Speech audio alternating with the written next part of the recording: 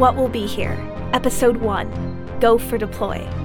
Content warnings for this episode include swearing, the brief presence of fire, several animal noises, audio of a jet, and the recording of a gunshot.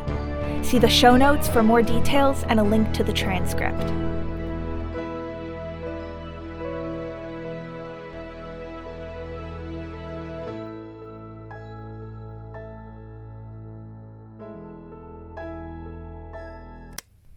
Hello? Hello? Hi. Hi, Jules here. I'm working on a little time capsule project to send a message to the future, and these recordings are a part of it. This recorder, our payload, and there's a whole group of us working on it. We have a team of 5, including myself. Everyone has a different specialty. I love seeing what they do. Being a part of this project is so exciting. Oh, hey, there's one of them right now. Armani, come here. Lovely listener, this is Armani. Say hi, Ari. I'm recording. Jules, that is not how you hold a mic. There is a handle. Hold it by the handle. I am. This is the handle. Nope, that is not it. Just give it here. I got it. There, that's better. Hello. And goodbye. Sorry, Jules, I got things to do. Rude. Anyway, Armani is our engineer. We went to the same college, and it's really nice to see a familiar face. We're here for different reasons, though. They're here because they love to tell stories. I'm here because it's a chance for a future for, someone. Anyone. Ari loves history. They say it's just all the stories of humanity piled up. I guess we're making history now, though. Right? For future people. Hopefully. Armani talks about their family a lot. There's a lot of love there, and I think it's hard for them to be apart. It's weird for me, because my family isn't close. They don't even know I'm doing this. But I'm sure they'll understand. My folks work for Savannah, kind of like an eco-organization. Hi there. Oh, what the fuck, Kay? Dane, language! Why? Were you in the vents? Are you trying to get killed when they collapse under your weight? I was doing repair work. Repair work? Repair work? On what? The hole I made in the vents earlier? Oh, for fuck's sake, Kay. Dane! You're not my mother's. It's good to be polite. Come on, say hi like you mean it.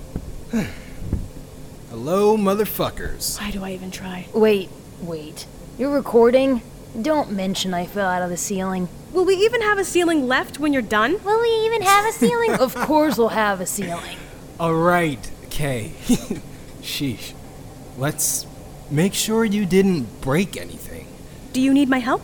I've got him. I'm fine to continue whatever this is.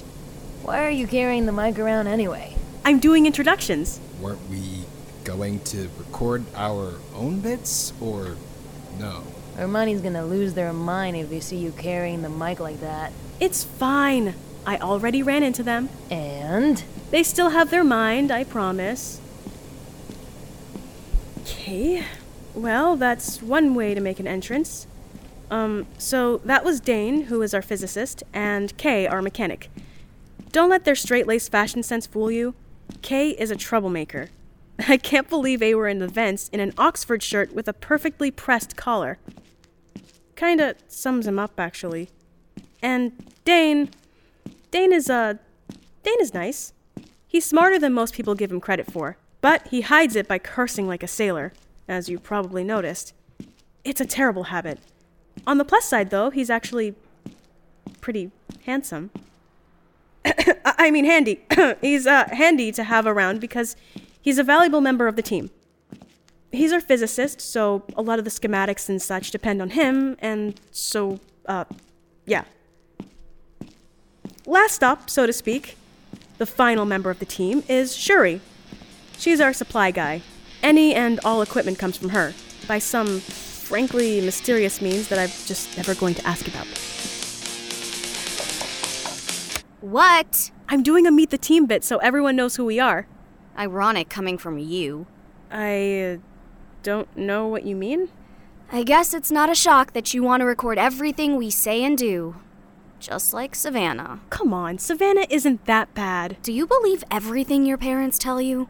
My parents have nothing to do with... I'm really busy setting everything else up, so... You know what? Fine.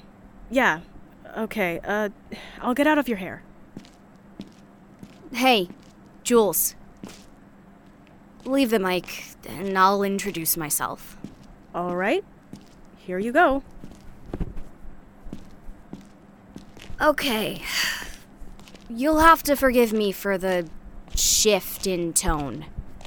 I can't stand her bubblegum and rainbows. Especially not when I'm the one member of this squad busting my ass outside of this vaguely protective bubble.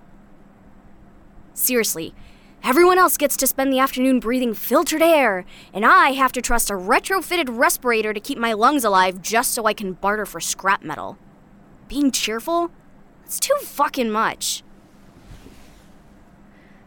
Don't get me wrong, people of the future. It's what I'm good at, and I'm proud of that. I mean, there'd be no rocket to send into space without the scrap metal, so it's not like you have to be a rocket scientist to build a rocket. Never mind. Dane practically begged me to help with this as soon as he joined the team, and that's like the whole point of being siblings, isn't it? We've always been pretty close, but I just cannot believe that in addition to sourcing materials, Jules has decided that I will also tell my life story to people who may or may not ever exist, and who, if they do, might not be human. You want aliens to learn about what humanity used to be from my stories? Really? Well, at least they're a lot more realistic than anything Savannah publishes. I don't fit into the Savannah mold in more than one way. I'd rather stay under their radar. So I, to put it lightly, am not a fan of someone with Savannah connections asking me to compromise myself. I'm giving her the benefit of the doubt and assuming she just doesn't know any better, but jeez. I know that in theory, we're all taking the same risk. We're not exactly supposed to be building a rocket in a secret underground lair. But damn it, if anyone's gonna get caught here, it's definitely gonna be me. Probably carrying mysteriously unbranded Savannah-like wire.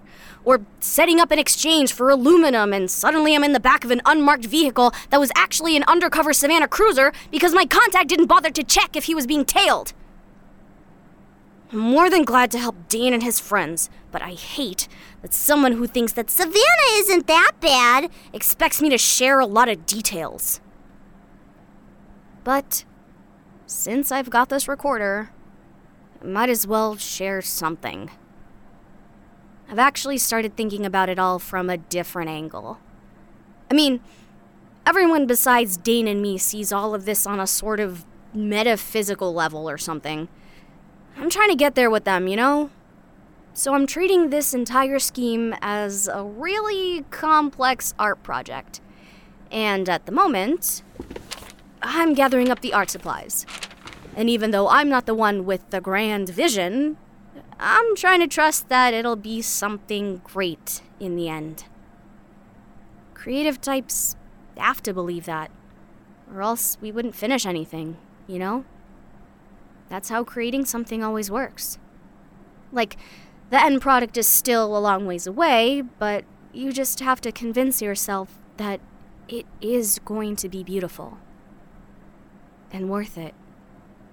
It's gotta be worth it. But for the time being, I'm still not so sure about putting my signature on this particular piece.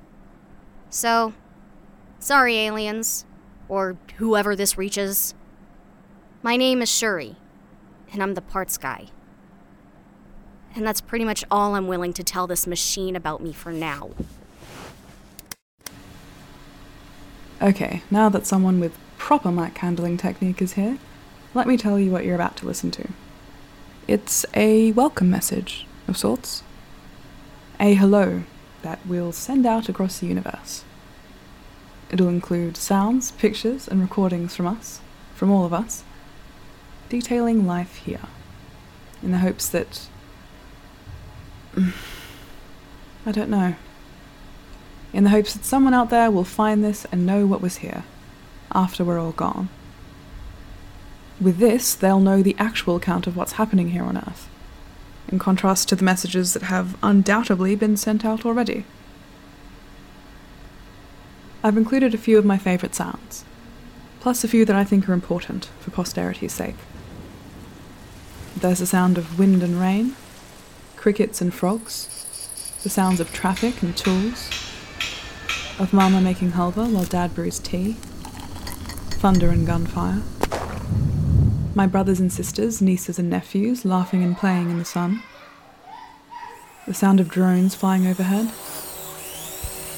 my own heartbeat, music, as much as I could get my hands on. I've also included the sounds of dogs, cats, rats, as many animals as I could find. Dad found me an old recording of a goat. It sounds a lot cuter than I expected, I gotta say. Some sounds were harder than others to get a hold of. Whales and horses. Volcanoes. The sound of an F-22 taking off. A Saturn V launch. Liftoff on Apollo 11. Birds.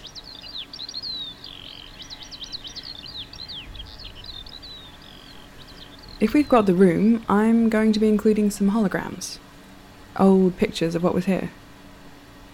Pictures of the underground and the city stacked atop it. A half dozen types of flowers and trees. The sun in all its glory. I debated adding a few pictures of Savannah and Ocelot buildings, but I don't know.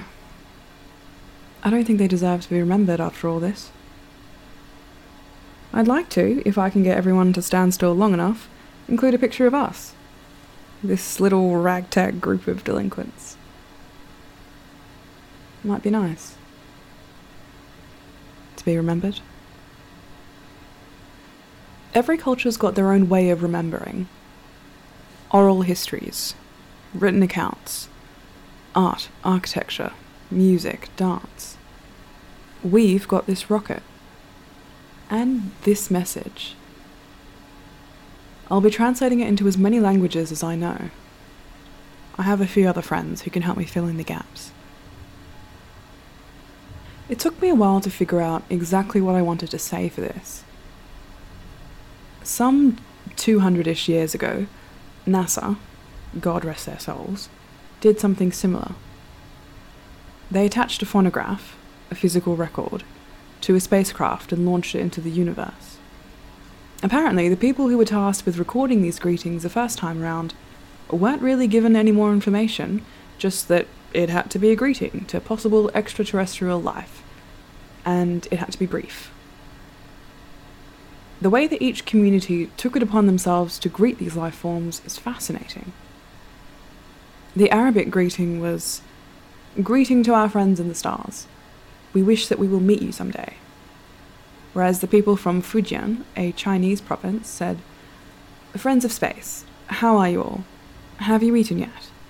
Come visit us if you have time." The Japanese just wrote, "Hello, how are you?" While the Hittites, who were from present-day Turkey, simply said, "Hail." Nepal said, "Wishing you a peaceful future from the Earthlings." Sweden, I think, is one of my favourite responses. They wrote, "Greetings from a computer programmer, and the little university town of Ithaka on the planet Earth." Each message says so much within so little, and I want this message to be perfect. A perfect representation of who we are as a people, and the history that has shaped us into what we are today. So, what do we say? What should this little ragtag group of delinquents, hobbling together a rocket ship in a not-so-secret underground bunker, say to the world outside our own? What can we say to them to not only communicate that we are likely no longer, but that we want to be remembered for the good in our world once we're gone? After a few weeks of obsessing about this, I think I finally landed on a message that works. Please remember us, not for what was here, but for what will be. Peace, love, family. Now and forever. What the hell is this? This isn't a mag drill, is it? Oh! I have to say something.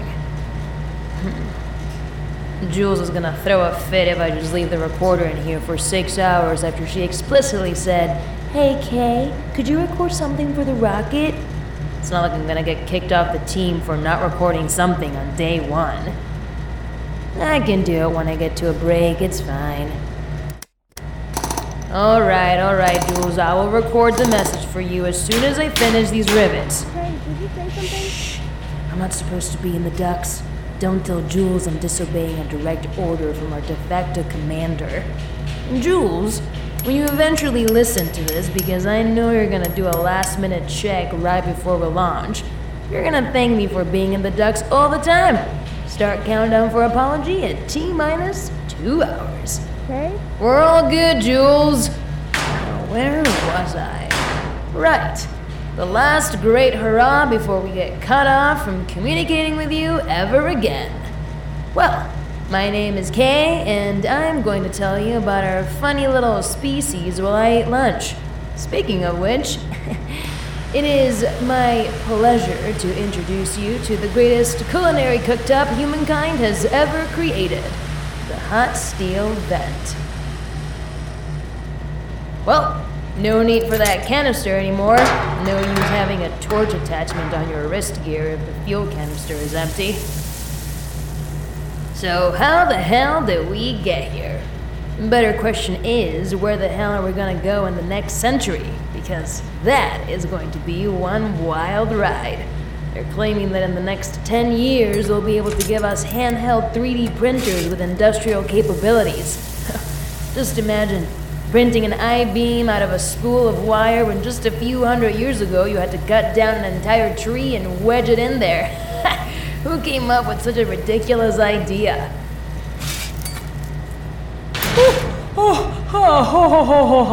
Hot, spicy sandwich. Ooh, let the sandwich cool off, Kay. You can't just eat it right off the cooktop. Whew. So, where was I? Humanity. Heroic and miserable inhabitants of the planet Earth and inventors of the miraculous device known as the motor.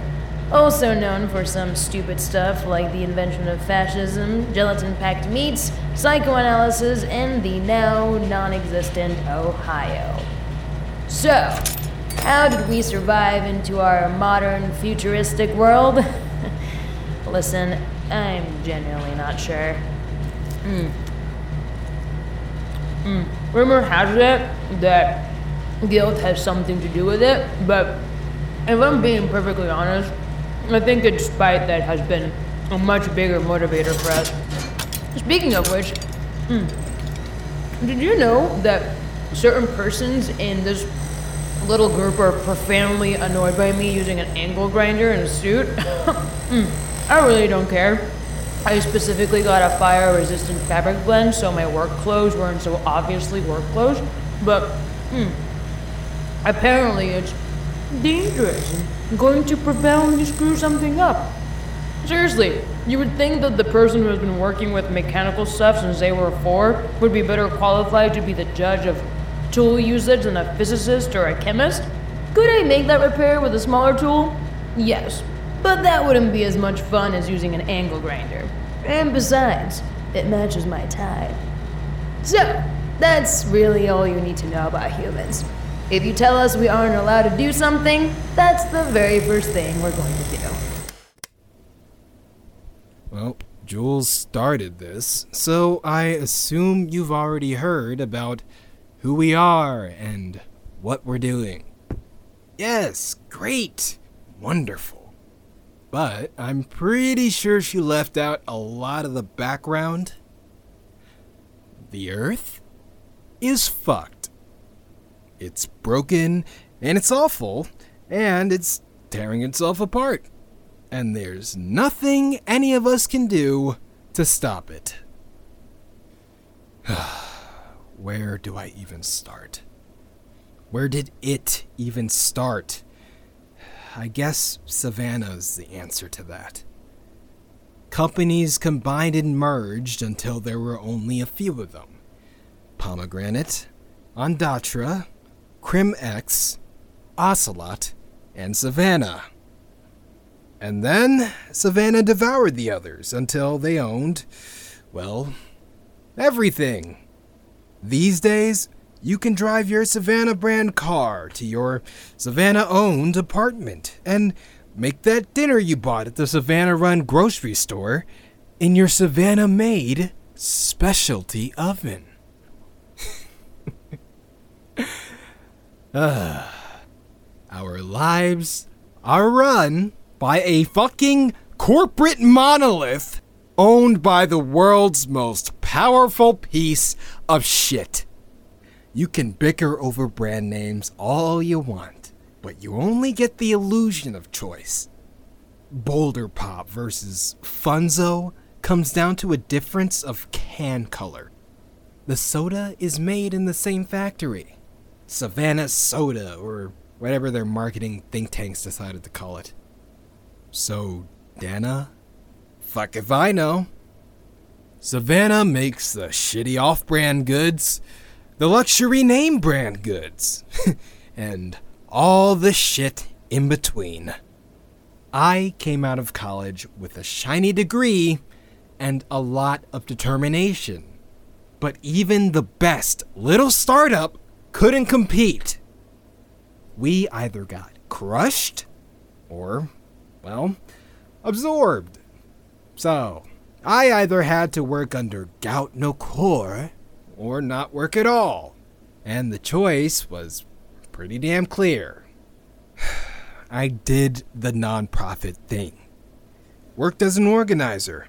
Tried to get the powerful people to care about the consequences of their actions.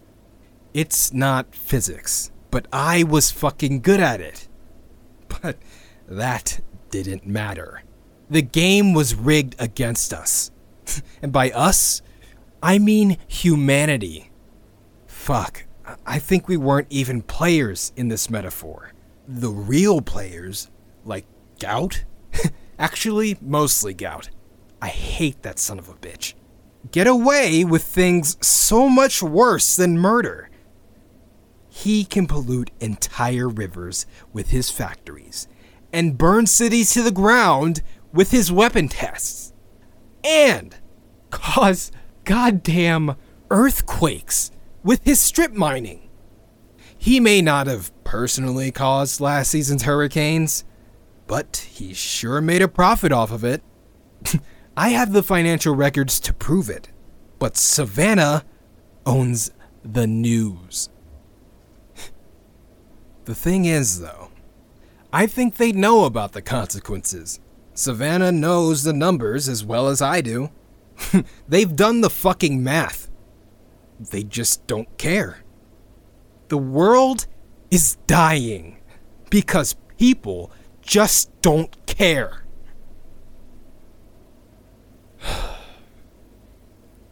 I shouldn't say that. People do care. But the people with the power to change anything don't. And so we're here in this fucked up, crumbling world, just doing our best until we die. So many of us are dying. What's gonna be left when we're all dead and gone? What will fucking be here? I think it'll be ashes. Jules, that better be good enough for you.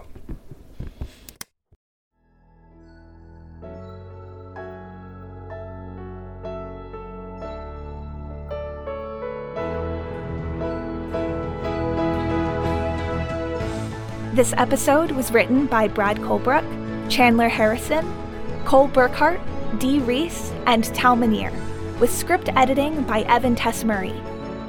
It was directed and sound designed by Tal Minear, and features Jonah Loon as Jules, Kathy Youssef as Armani, Vico Ortiz as Kay, John Y. Kamara as Dane, and Sahar Iman as Shuri. The theme music is by Benny James, and the transcript is by Caroline Meeks. What Will Be Here is primarily produced in Long Beach, on the stolen land of the Quiche Nation.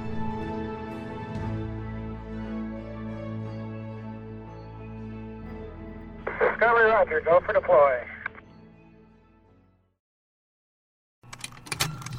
Contained herein are the heresies of Radolf Burntwine, erstwhile monk turned traveling medical investigator.